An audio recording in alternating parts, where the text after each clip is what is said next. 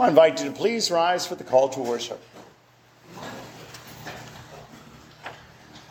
The call to worship this morning is from Psalm 42.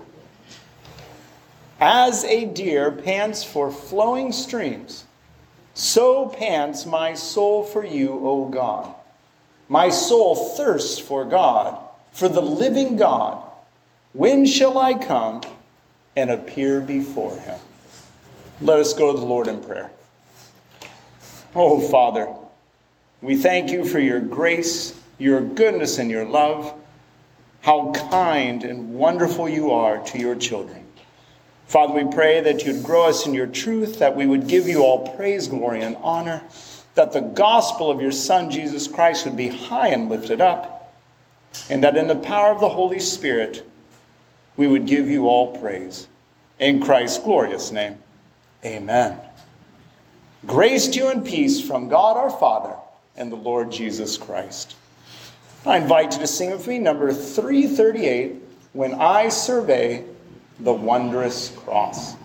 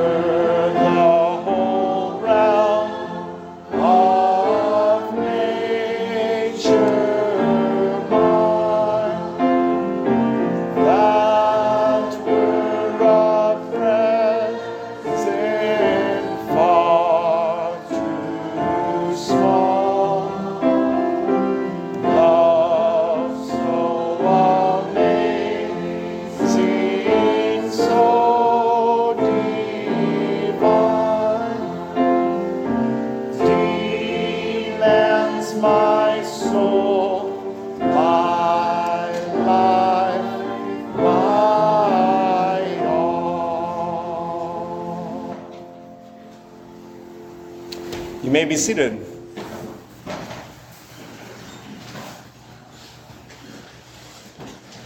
For our time of prayer of confession and pronouncement of pardon, I will be reading from Isaiah 52.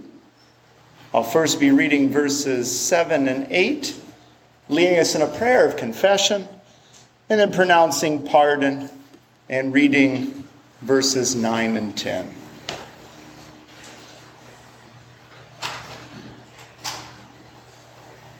Isaiah 52, starting at verse 7.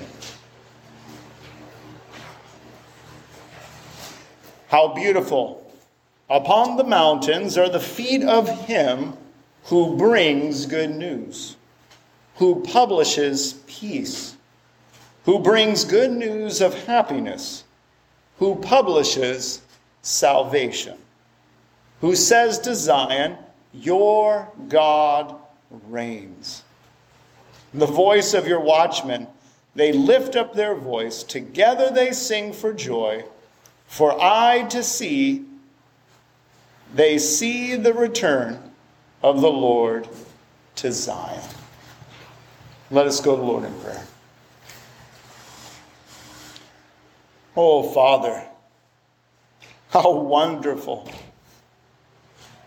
how gracious, how good you are. Oh, Father, we thank you for the good news, the gospel of your Son, Jesus Christ, crucified.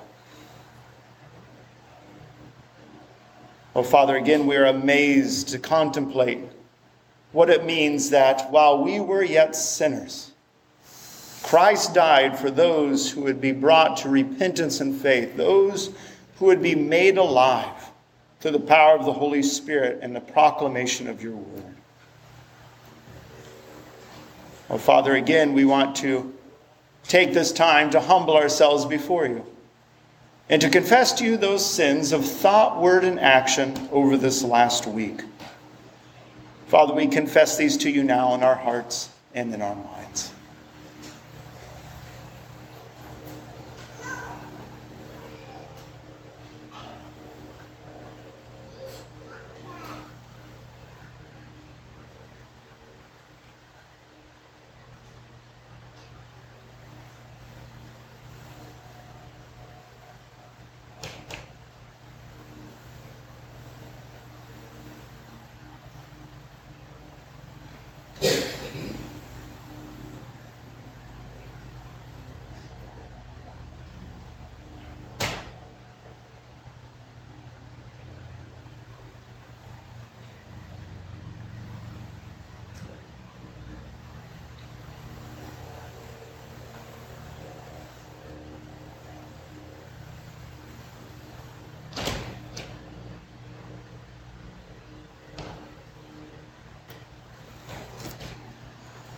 Isaiah 52, verse 9. Break forth together into singing, you waste places of Jerusalem. For the Lord has comforted his people. He has redeemed Jerusalem. The Lord has bared his holy arm before the eyes of all the nations, and all the ends of the earth shall see the salvation of our God. Know this, that if you trust and believe in Jesus Christ as your Lord and Savior, he alone is your righteousness, your holiness, your justification before God. If you have been made alive through the indwelling of the Holy Spirit, know this, you have been forgiven. You have been pardoned. All condemnation has been removed from you. You have been adopted and loved by your Heavenly Father. In Christ's glorious name, amen. For our time of confession of faith, I have you look at your bulletin. You'll find there Article 17, God's use of means and regeneration. We've been walking through the canons of Dort for our time of congregational confession. So I invite you to read along with me Article 17, God's use of means in regeneration.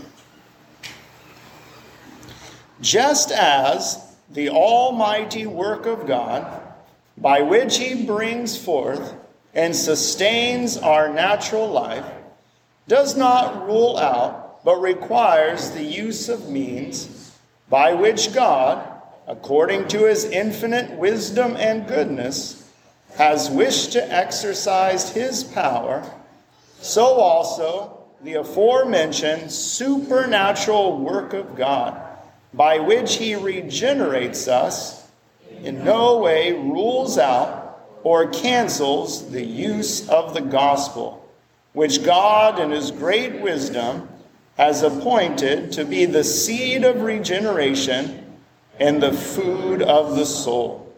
For this reason, the apostles and the teachers who followed them taught the people in a godly manner about this grace of God, to give him the glory and to humble all pride, and yet did not neglect, meanwhile, to keep the people by means of the holy admonitions of the gospel under the administration of the word, the sacraments, and discipline.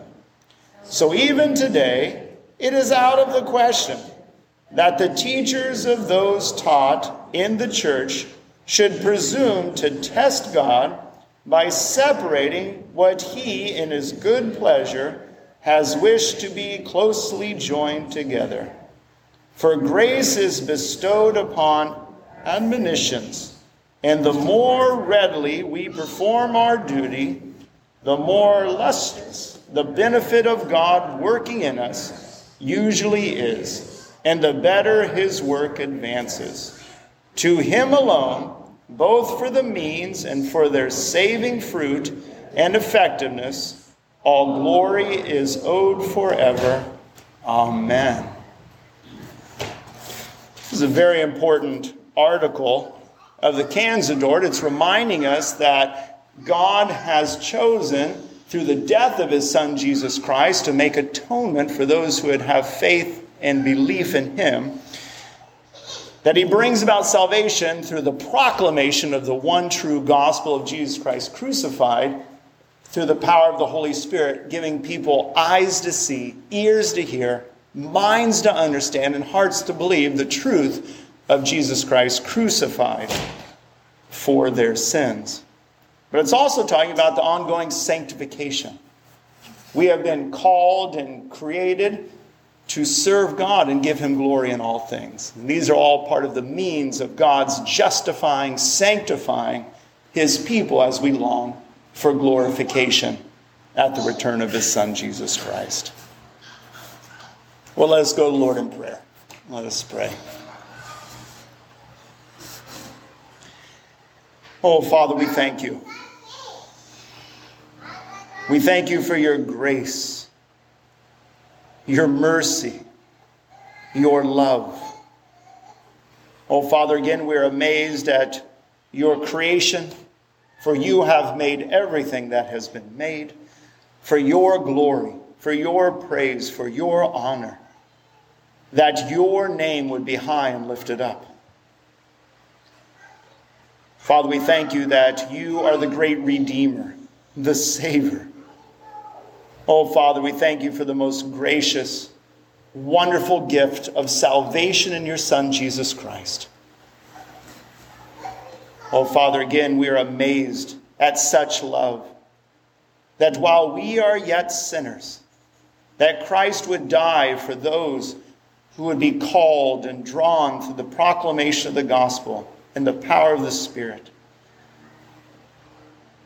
Oh, Father, we pray that you would strengthen us, that the glorious gospel of your Son, Jesus Christ, crucified, dead, buried, risen, ascended, interceding, and returning again, that the gospel of your Son, Jesus Christ, would be ever in our thoughts, in our words, our actions, the source of all our peace, all our hope, all our comfort, all our strength. Oh, Father, we pray that as you have graciously justified us and as you continue to sanctify us, Father, we pray that you'd continue to strip away the idols, the deceptions, the things of rebellion, of this world, from the devil, of our old fallen flesh that we continue to wage war with daily. Oh, Father, we pray that you'd grow us in the fruit of the Spirit. Within our marriages, within our families, within our work or school, our communities, our relations. Father, we pray that you would grow us in the fruit of the Spirit. Love, joy, peace, and patience. Kindness, goodness, faithfulness, gentleness, and self-control. Well, Father, we pray that you would help us to live more and more according to the Holy Spirit and less according to our old fallen flesh. Oh, Father, you are so good. We are weak, but you are strong. Father, we do pray for our church. We pray that you would strengthen and guide us, that you would help us to strive side by side for the gospel of your Son, Jesus Christ, that we would be of one heart and one mind, loving you and loving one another, caring for one another, forgiving one another, bearing with one another, encouraging, building up each other for your glory as the body of your Son, Jesus Christ. Well, Father, we pray for all the marriages represented here. Father, we pray that you would strengthen and guide these marriages, that they would display Ephesians 5, Christ in the church. Father, we pray for all the families. Oh, Father, we pray for the children, grandchildren, great-grandchildren. Oh, Lord, that they would know you and love you.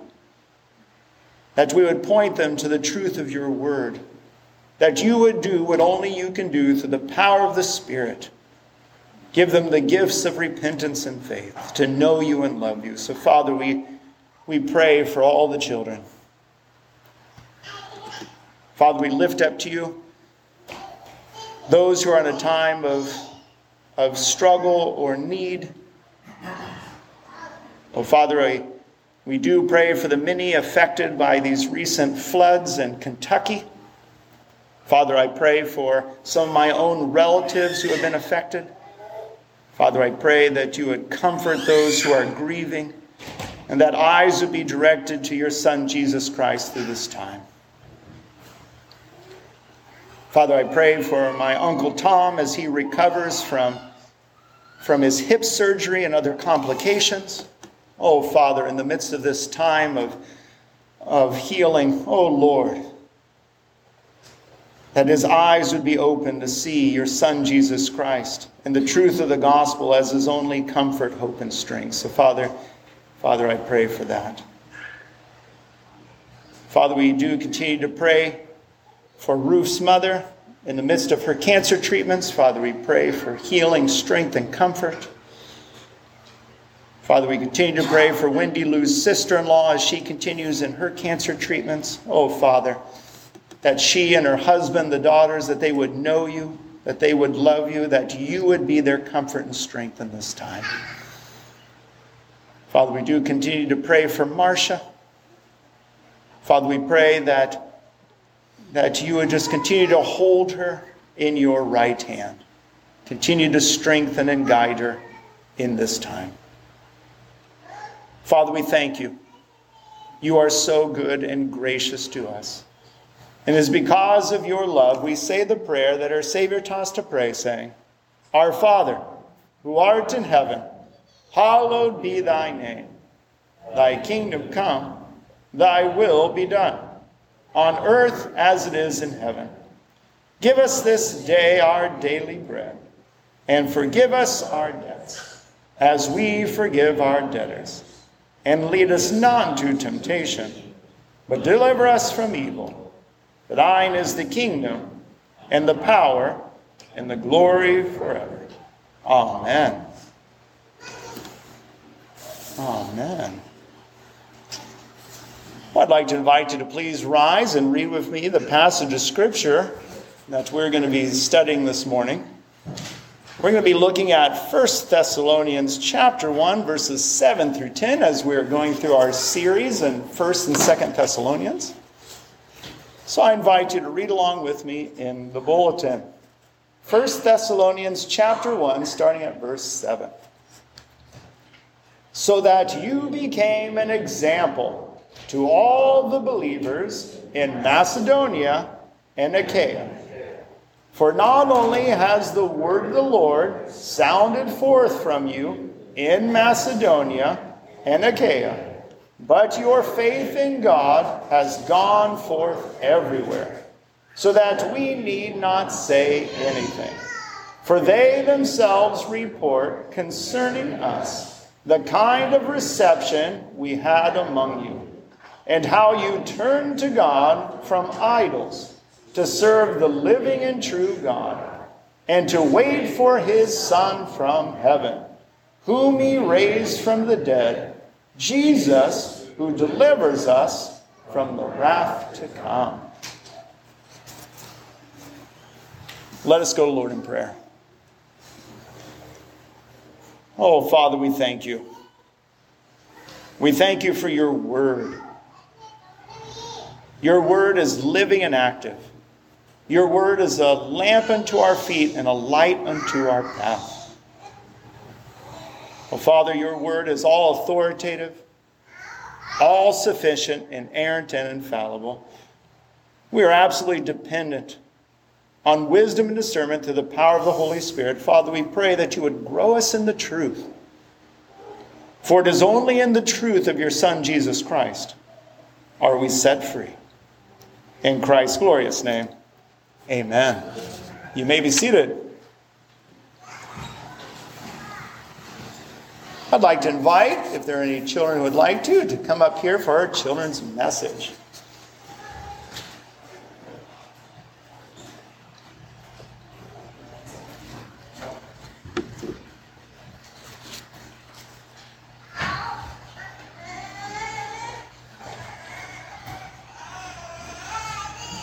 Well, good morning.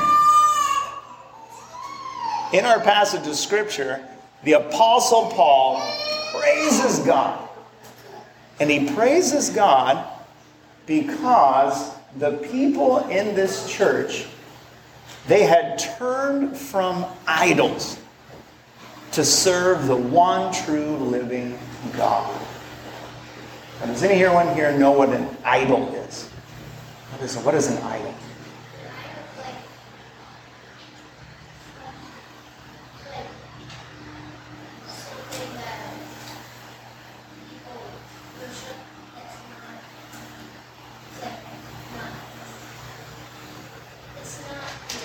Yeah. No, that's exactly right. That's great. An idol is something that someone worships other than the one true God. So there are religions and there are people that worship statues or things of wood or things of metal or trees or different things. There's all kinds of idols. All kinds of idols. An idol is anything that you find your peace in, your hope in, your life in, other than the one true God. So what the Apostle Paul is, he's just praising God that they have turned away from these false things to serve the living and true God. So that's my prayer for each one of you. Because as you grow older and older, you'll become more aware of the idols that are all around us. So my hope and prayer is that we would believe and trust that Jesus Christ is the one true Savior. There is one God.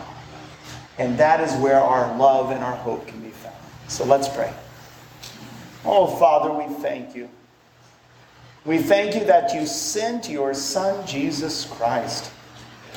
Father, we pray that you would help us to trust and believe that he is God and he is Savior. In Christ's name, amen. Amen. You guys can go back to your seats.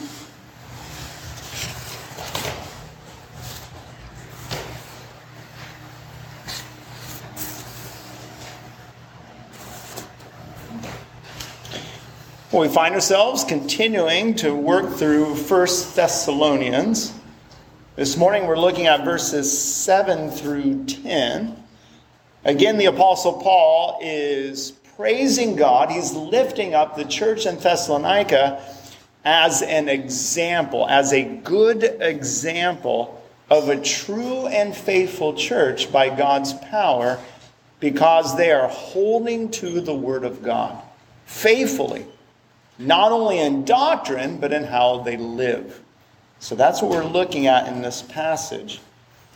There are 4 key words we're going to look at. These are the 4 key words in verses 7 through 10. The first key word, verse 8, is word. The word of the Lord. The scripture. So that's going to be the first key word the Apostle Paul lifts up. The second key word is toward the end of verse 8. It is faith. Faith. The faith of the people in the word of the Lord. The third key word is wait. That's verse 10. Wait. And then the fourth key word is wrath. Wrath.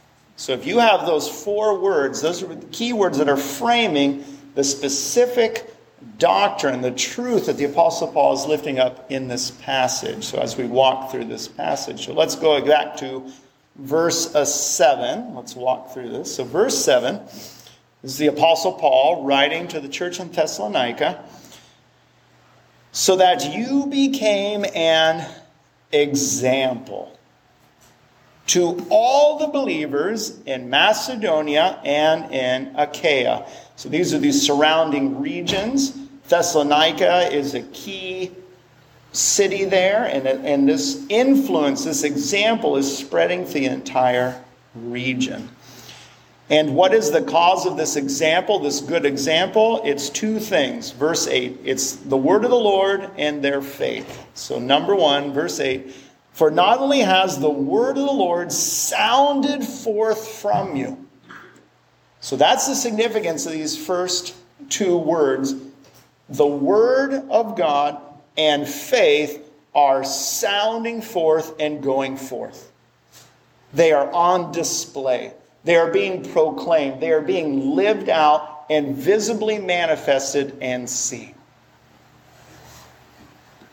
Verse 8, for not only has the word of the Lord sounded forth from you throughout the entire surrounding region, surrounding Thessalonica, but your faith in the Lord has gone forth everywhere, so that we need not say anything. The key reality here is this is how the Apostle Paul is saying this is true living faith. This is true faith. Because this faith holds to the word of the Lord, and this faith continues unwaveringly in the midst of persecution, affliction, and opposition. That's going to be the key points of what he's saying here. Well, the reason why the Apostle Paul speaks of this going forth, the word of the Lord going forth, their faith going forth, he's bringing us back to the prophecy in Isaiah. Isaiah, this is a very important prophecy that he's pointing to as being fulfilled here, where you have the word of the Lord and faith going forth. The first one is Isaiah 2. I'd like to go to Isaiah 2, starting at verse 2. This is this glorious reality that the Redeemer, the Son of God, Jesus Christ, will come, that he will die on the cross for the elect, for all those whom God will call and draw to salvation in the Son Jesus Christ through the proclamation of the gospel and the power of the Holy Spirit. So Christ will come, he will die on the cross to pay the penalty of sins, to pay the debt in full, and to satisfy the wrath of God on behalf of the elect. So Isaiah 2 verse 2, and when this happens, the church will be established where there is no longer Jew, Gentile, free, slave, barbarian, Scythian, Greek. You have one church, one family. And this is the reality of this. Isaiah 2 verse 2. It shall come to pass in the latter days that the mountain of the house of the Lord shall be established as the highest of the mountains. Remember in the New Testament, the church is described as the household of God. It is the temple of God. It's the temple of the Holy Spirit. That is the church. And that's all the depictions of here. These depictions are speaking of using the imagery of the temple on the mount. And now it is the church, the household of God, the temple indwelt by the Holy Spirit that is lifted up, that the gospel goes forth from. Again, Isaiah 2:2, it shall come to pass in the latter days that the mountain of the house of the Lord shall be established as the highest of the mountains, and shall be lifted up above the hills, and all the nations shall flow to it. And many people shall come and say, come, let us go up to the mountain of the Lord, to the house of the God of Jacob, that he may teach us his way, and that we may walk in his paths. For out of Zion shall go forth. This is the reality. This is how Isaiah always speaks of it, this going forth. For out of Zion shall go forth the law and the word of the Lord from Jerusalem. And here we see the church in Thessalonica is a part of that continued fulfillment of that. As the gospel goes forth to all the nations, you see not only Jews but Gentiles coming to salvation, and the word continues to go forth. Another beautiful depiction of this is Isaiah 52. Isaiah 52 is right before Isaiah 53, the great prophecy concerning Jesus Christ crucified, depicting that in detail.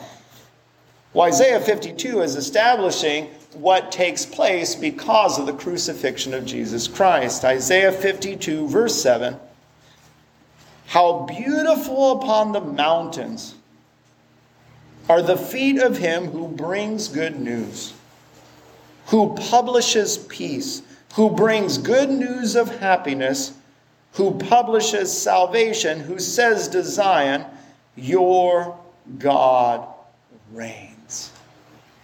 And this is what took place in Thessalonica. Through the proclamation of the gospel and the power of the Holy Spirit, the gospel of Jesus Christ is lifted up, and God the Father brings about the adoption of his children through the gospel. And as this church continues to grow, the word continues to sound forth, continues to go forth. Yes, that's the call of each and every believer. And that's what the Apostle Paul makes clear in 1 Corinthians chapter 5. Every believer is a minister of reconciliation.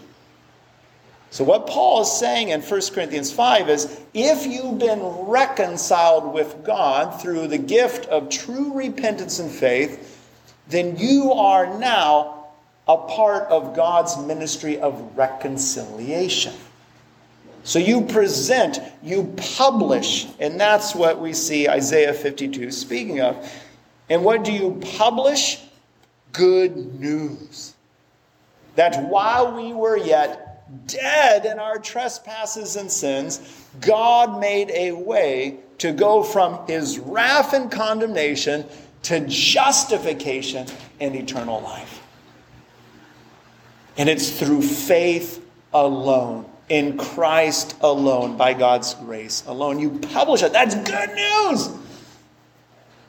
It doesn't matter how bad of a sinner you have been, or where you come from, or what your background, or who you are. None of that matters. God shows no partiality. If you repent and believe in Jesus Christ, you will be saved. True repentance and true faith through the power of the Holy Spirit. This is what the Apostle Paul speaks of in Romans 10. Remember, faith comes through hearing, and hearing the word, the gospel being proclaimed. So that's what's happening in the church in Thessalonica. The word of the Lord is being sounded forth. The members of that church are sharing the gospel with their neighbors, with their co-workers, with the people in the marketplace. They're going forth and they are publishing the good news of Jesus Christ crucified. Again, Isaiah 55:7. Bring good news, who publish peace, The source of true peace is reconciliation with God through Jesus Christ. That's the only source of peace. Who bring good news of happiness. Happiness. That's very vital because one of the most dominant religions in the United States of America is the religion of happiness. The religion of hedonism. The religion of serving your flesh. Oh, what a dominant religion that is. It's got many a church. So what do we publish? True happiness. What's the source of true happiness? That though I deserve eternal condemnation and wrath and hell, that Christ has died for my sins and made me right with God so I could live for him forever. That's happiness. That's the source of all happiness. So we publish happiness, true joy. And again, who publishes salvation. Again, bring us back to the gospel of Jesus Christ crucified. Ultimately, what is the publishing and sounding forth of the gospel? That God reigns. The one true God. And that's so vitally important. Because what does the world, the fallen world around us, what does the devil, demonic, what does the fallen flesh all lift up? That God does not reign. That there will be no judgment. That there will be no consequences. That you can live how you want to live. You can be who you want to be. That you are your own God and there will be no repercussions for that. That's the lies and deceptions of the world, the devil, that the flesh yearns for in its rebellion against God. But we sound forth the only source of true happiness, the only source of salvation, the only source of peace, and it's Jesus Christ crucified. That's the church. That's what the church is to do. We are the pillar and buttress of the truth. We are the temple of the Holy Spirit. We are the household of the living God. We're the fulfillment of these prophecies, and we are to sound forth the gospel. Because that's the only hope for everyone. So again, verse 8, for not only has the word of the Lord sounded forth from you, so they are faithfully publishing the gospel through their words, through their actions, through their conduct in the community. They are proclaiming verbally the gospel to those around them. But your faith in God has gone forth everywhere, so that we need not say anything. So if the first key word is word, the second one is faith, they are seen as having true faith. Faith is being manifested through their works, through their actions, through their conduct. That it isn't just that they're saying that Christ is Lord, they're living like it. That's what the Apostle Paul is praising God for. Because it's one thing to say, oh yeah, I'm a Christian, or I believe in Christ. It's one thing to say that and live like an atheist, where you live how you want to live. You still say you believe, but you live as though Christ isn't Lord and Savior. What the Apostle Paul is saying here is what went forth is true proclamation of the word and the gospel, and they actually lived like they believed it. That's what he's saying here. And that's the call to each and every one of us. There's a beautiful passage in 2 Thessalonians. If you go to this is how he starts 2 Thessalonians. He's going to come back to this key reality.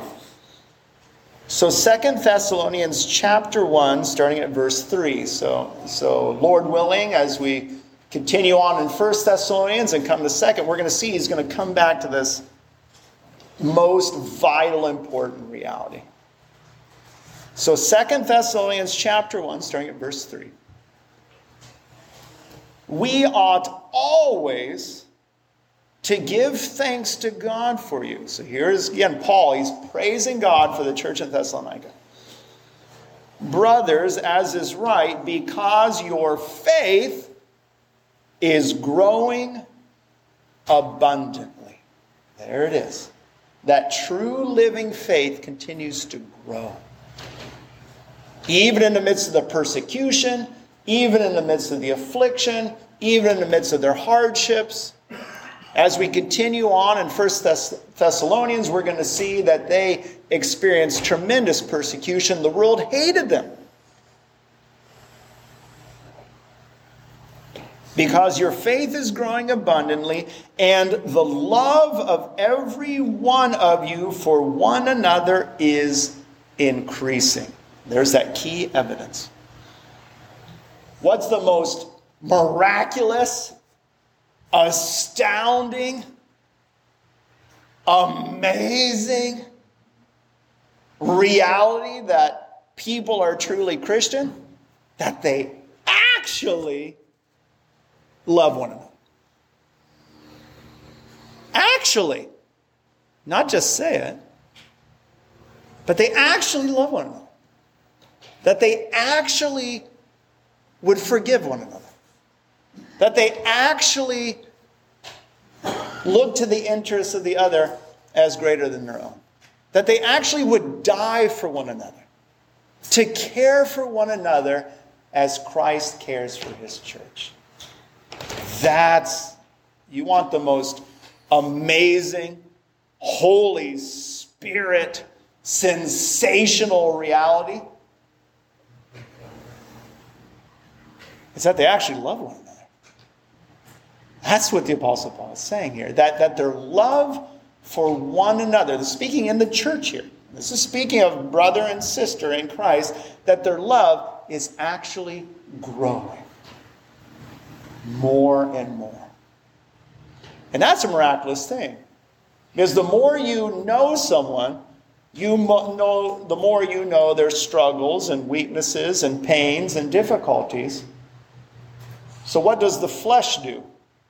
Our fallen flesh says, well, I don't want to waste my time, my resources, my life on that. But what does the Spirit do? That's my brother and sister in Christ. That's a part of the body of Christ. I am united with that person. They are closer to me than anyone or anything else. And Lord, if you will, I would give my life that that person would grow in the love and truth of Christ. That's true love from true faith in a true Christian. And that's what the Apostle Paul is lifting up here. Again, 2 Thessalonians 1, verse 3, we ought always to give thanks to God for your brothers, as is right, because your faith is growing abundantly. It just keeps growing. And the love of every one of you for one another is increasing. Why is this so amazing? Verse 4, therefore we ourselves boast about you in the churches of God. Just think of what Paul does here. He's saying this. When Paul and Silas and Timothy are in these other churches, they are, that church in Thessalonica. Oh, the faith they have. Oh, the love, how they love one another. Oh, they preach the gospel. That's what Paul's saying he does.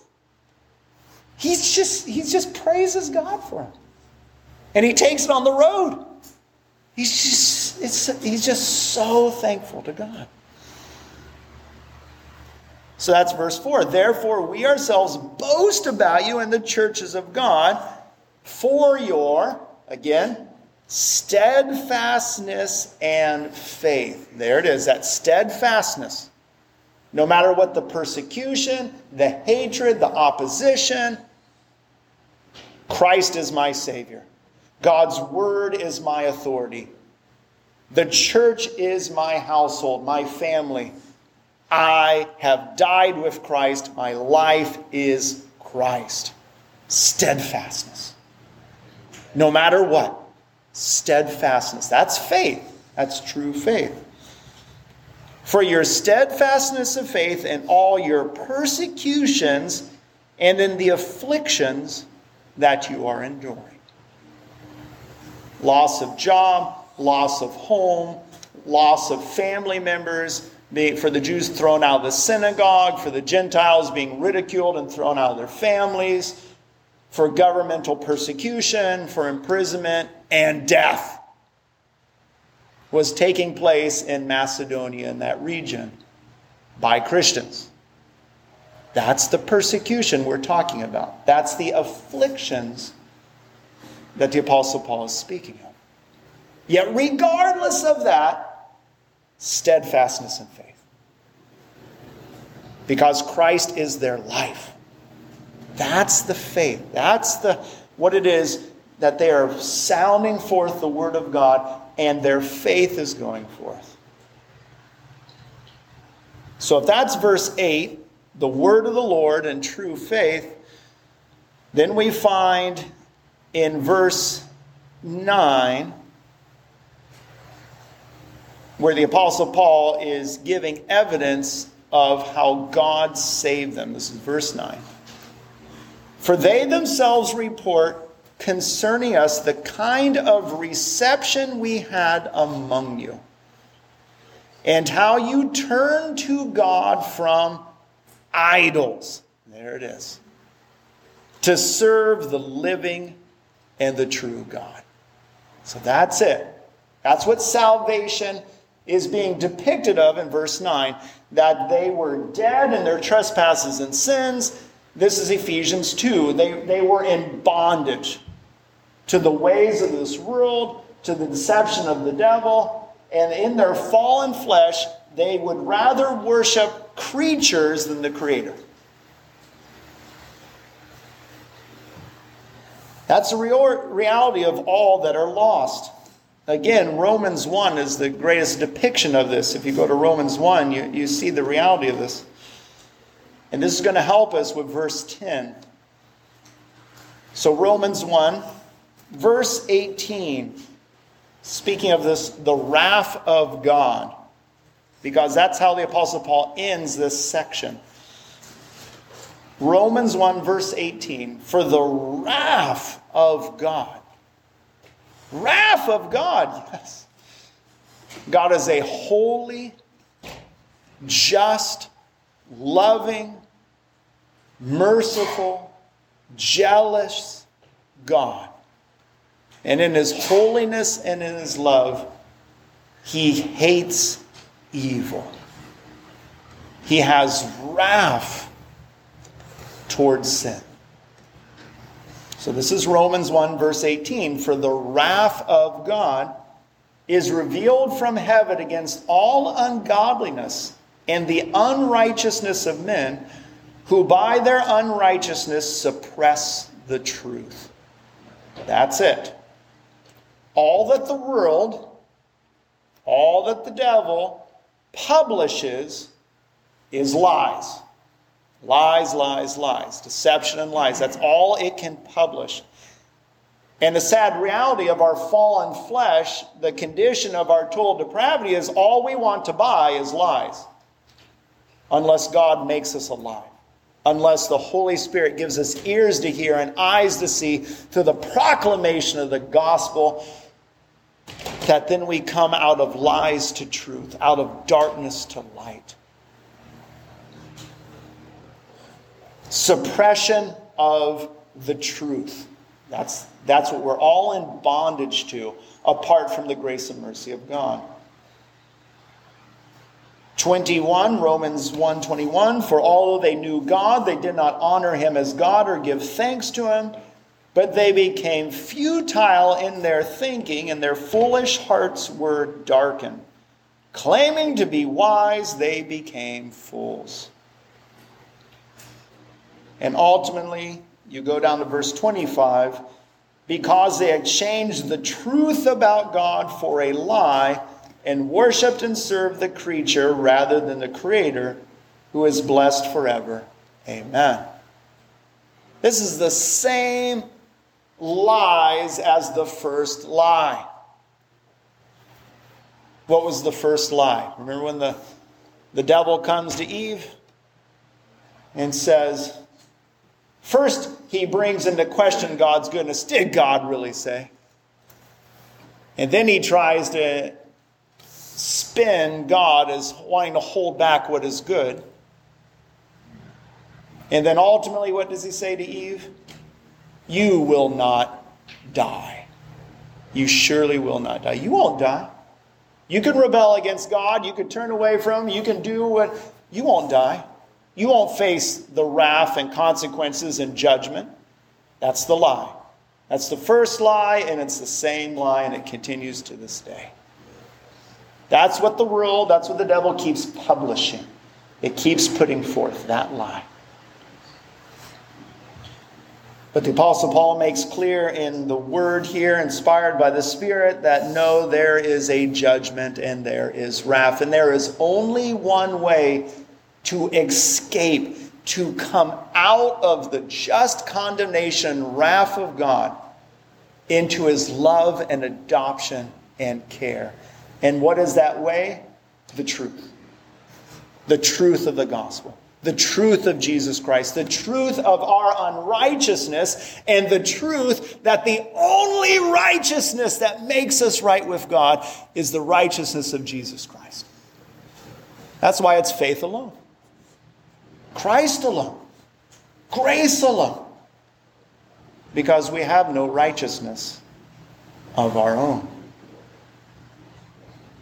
So this is this beautiful reality. Turn to God from idols to serve the living and true God. That was what Paul was commissioned with. If you go to Acts 26, you see where Paul is sharing how he was commissioned and sent forth, and that was what he was sent to do. Acts 26, starting at verse 17, you have where Christ appoints him, commissions him, sends him, and this is what he was. Verse 17 of Acts 26. Delivering you from your people and from the Gentiles to whom I am sending you. And the church in Thessalonica is predominantly a Gentile church at this time. Verse 18, to open their eyes. That's it. So that they may turn from darkness. That's all the idolatry and immorality and rebellion against God. To turn from darkness to light and from the power of Satan to God. That they may receive forgiveness of sins and a place among those who are sanctified by faith in me. There it is again. Faith alone in Christ alone, by God's grace alone. And this is what the Apostle Paul is praising God for, that they turn to God from idols. This is all the sovereign work of God, giving eyes to see, ears to hear, through the proclamation of the gospel, the power of the Holy Spirit. And this is what took place in the church in Thessalonica. And this is what takes place in every believer, every Christian. This is the reality of our conversion, redemption, and salvation. So they've turned from idols to the living and true God. And not only is that our justification, that is the continued work throughout our sanctification process. Because we will continue to have to wage war daily against our idols. Our idols. Each and every one of us. Continue to have these idols and these areas that we cry out, "Oh Lord, help me. Pull this idol from my grip." And some of us, graciously held by God's hand, will continue to hold on to some of these idols to our last breath. But the good and gracious thing, it isn't that we're saved because we reach perfection on this heaven and earth. It's impossible. How you're saved is because God holds you in his righteous right hand. And that Christ has made you righteous and he has made you holy. So the reason we strive for holiness is to please God out of gratitude and thanksgiving. Not to try to earn some righteousness of our own. So what replaces the idols? Jesus Christ. And that's verse 10. So here's our last two key words. Weight and wrath. Weight and wrath. So verse 10. So they've turned to God from idols to serve the living and true God. So verse 10, what does that mean? And to wait for his Son from heaven, whom he raised from the dead. Isn't that amazing? Here in these scriptures, one of the chief ways the Apostle Paul puts on display, makes evident that they've turned from idols to God to serve the living and true God, is now they are people who wait. Isn't that interesting? This waiting is not inactive. Let me emphasize this. This is a striving, putting to death daily, praying, crying out, sending forth the gospel, exertion out of gratitude and thanksgiving. But you're waiting. So why does he use the word wait? Because think what an idol does. Any idol falsely, it's a lie, it's a demonic deception and lie. Any idol promises you your best life now. True peace, true happiness, true things now. Now. You can have it. You can have it on this earth. You can have it now. Waiting means we're longing for something that will not happen until Christ comes back. So yes, we are justified. Yes, we are being sanctified. We have been adopted. We're loved by our Heavenly Father.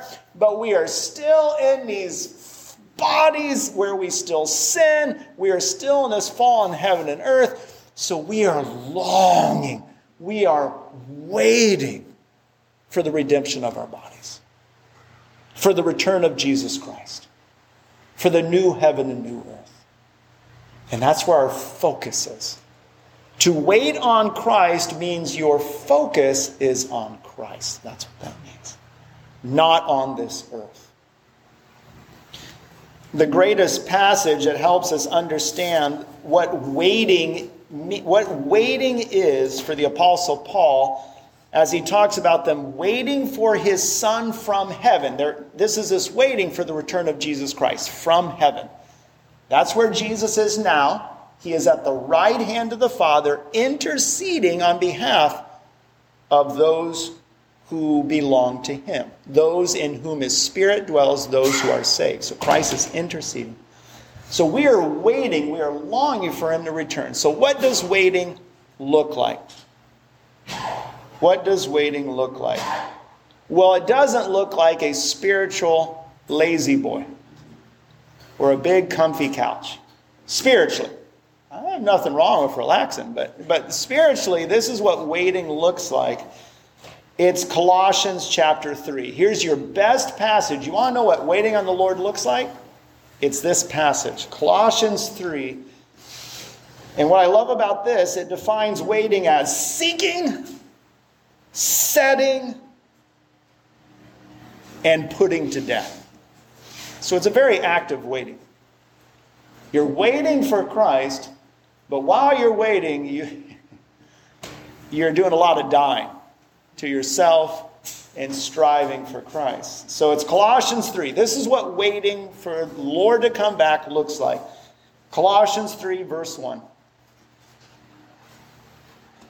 This is such high important stuff. The Apostle Paul begins it with a conditional statement. That's what I love about Paul. He doesn't want anyone to have any false assurance or false comfort. So Colossians 3:1, if then, here's this if and then statement. If then you have been raised with Christ. The reason he begins that with that is, if you haven't truly been raised with Christ, if you don't have true faith, if you haven't been born again through the power of the Holy Spirit, you're not going to be able to do this. It will be impossible for you.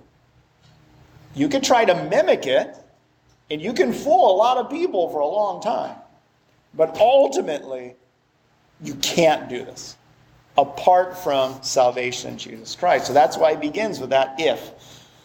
If then you have been raised with Christ, seek. Here's your first active. Seek the things that are above, where Christ is seated at the right hand of God.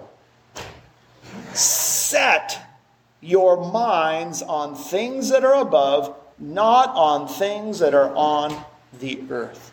This is what waiting for Christ from heaven is. This is defining it for us.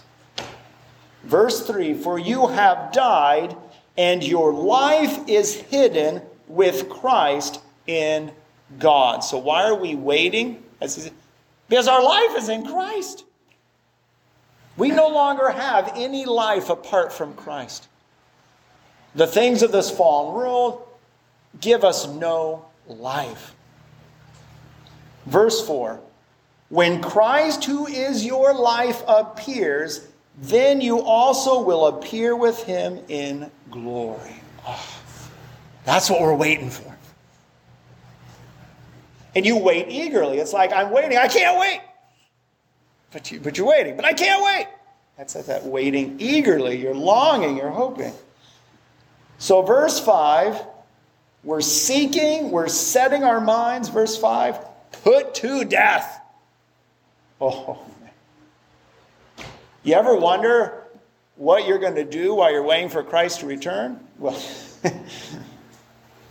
verse 5 will take up all your waking hours, let me tell you. So if you ever wonder what to do this afternoon, well, do verse 5. So here it is, verse 5. Put to death, therefore, what is earthly in you: sexual immorality, impurity, passions, evil desire, and covetousness, which is idolatry. There it is. See, Paul knows that each and every one of us, we've turned to God from idols, but what will we have to wage war against our whole lives? Idols. Our old flesh, those old desires for the idols of this world. That's an ongoing battle. Till your last breath. Till you die. That's why, again, the Heidelberg Catechism has that beautiful question. How are you benefited as a believer in your death? What a beautiful answer. Is as soon as you die, you stop sinning. Hallelujah. And you go to be with your faithful Lord and Savior. That's the end of sin. But until then, we're this waiting while we strive and seek out of thanksgiving and gratitude. So put to death, therefore, what is earthly in you. Verse 6, on account of these things, the wrath of God is coming. In these you too once walked when you were living in them. And that's our last word.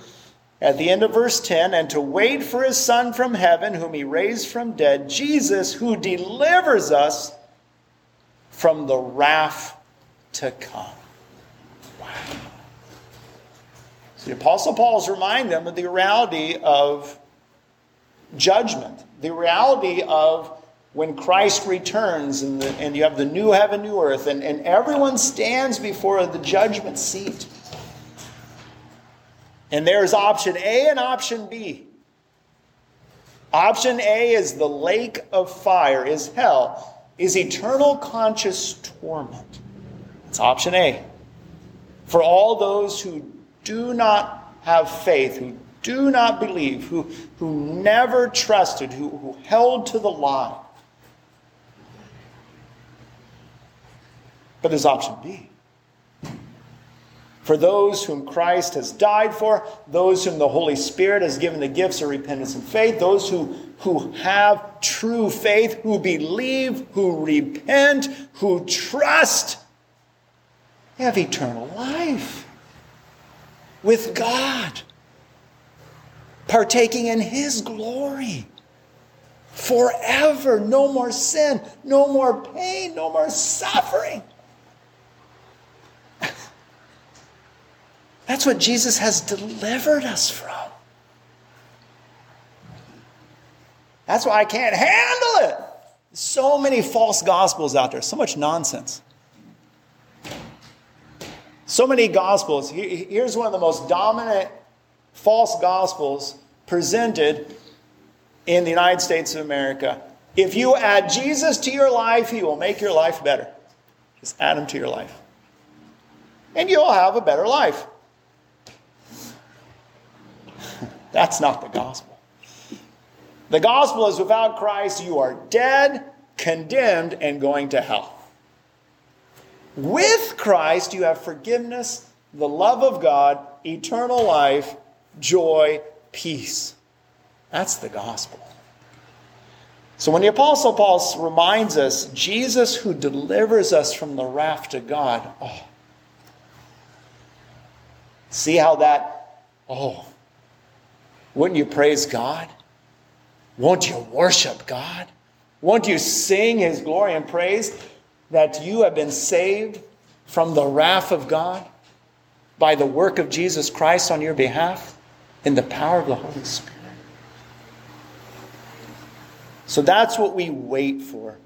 We wait for Jesus because at his return, we get to partake in his glory because of his grace. Those who are still worshiping idols, who are unbelievers, they're not waiting for Christ. Because remember what happens when Christ comes back? For those who have been waiting and longing, who belong to him, it's their greatest joy and happiness. For the unsaved, when Christ comes back, it is the most horrific horror. Is at that time, it's over. No more lies, no more deception. The King has come, and his judgment waits. So to wait for Jesus is to know that your life is in him. And you have no life apart from him. And once we know that and grow in that, our love for Christ abounds, our love for one another, and we can't help but publish the good news of salvation. Because that's good news. That's our very life. Let us pray. Oh, Father, we thank you. How amazing is the gospel of your Son, Jesus Christ.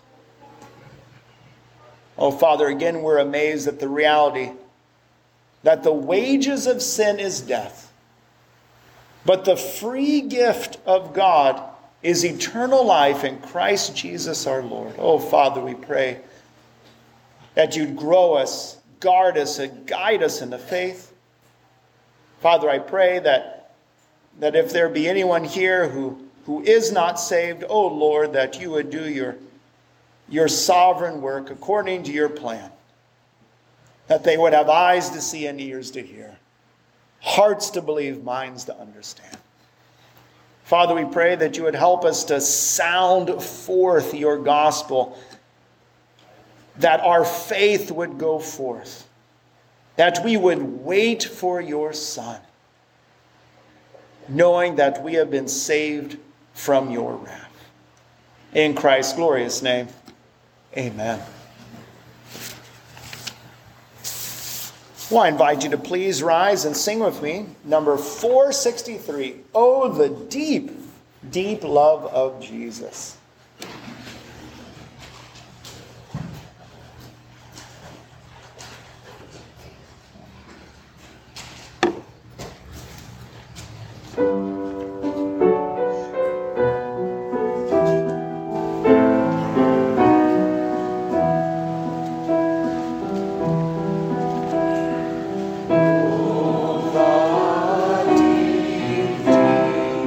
Love of Jesus.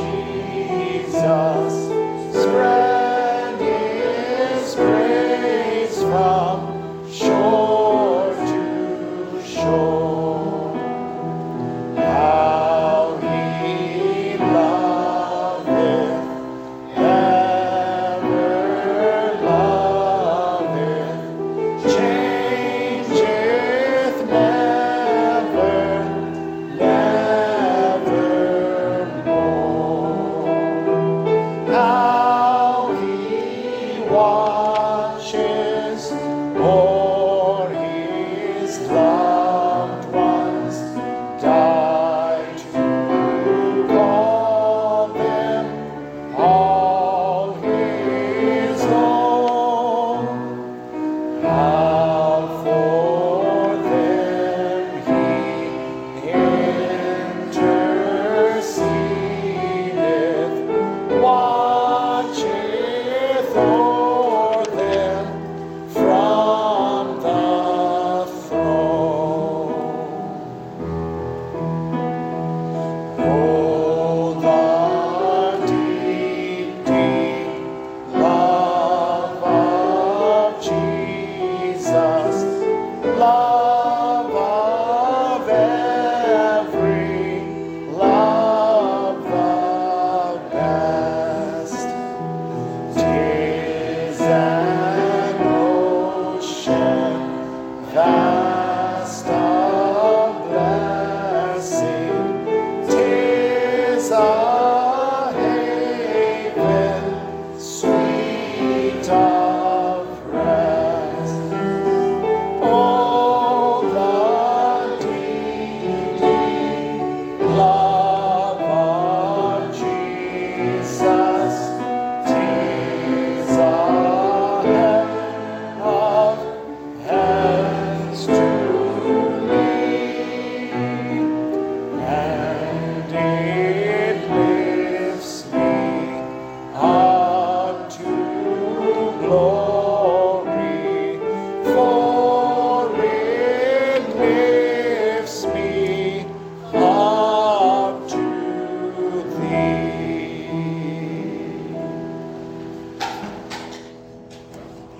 Let's receive the benediction. The grace of the Lord Jesus Christ, and the love of God, and the fellowship of the Holy Spirit be with you all. I invite you to close with me with the Gloria Patria.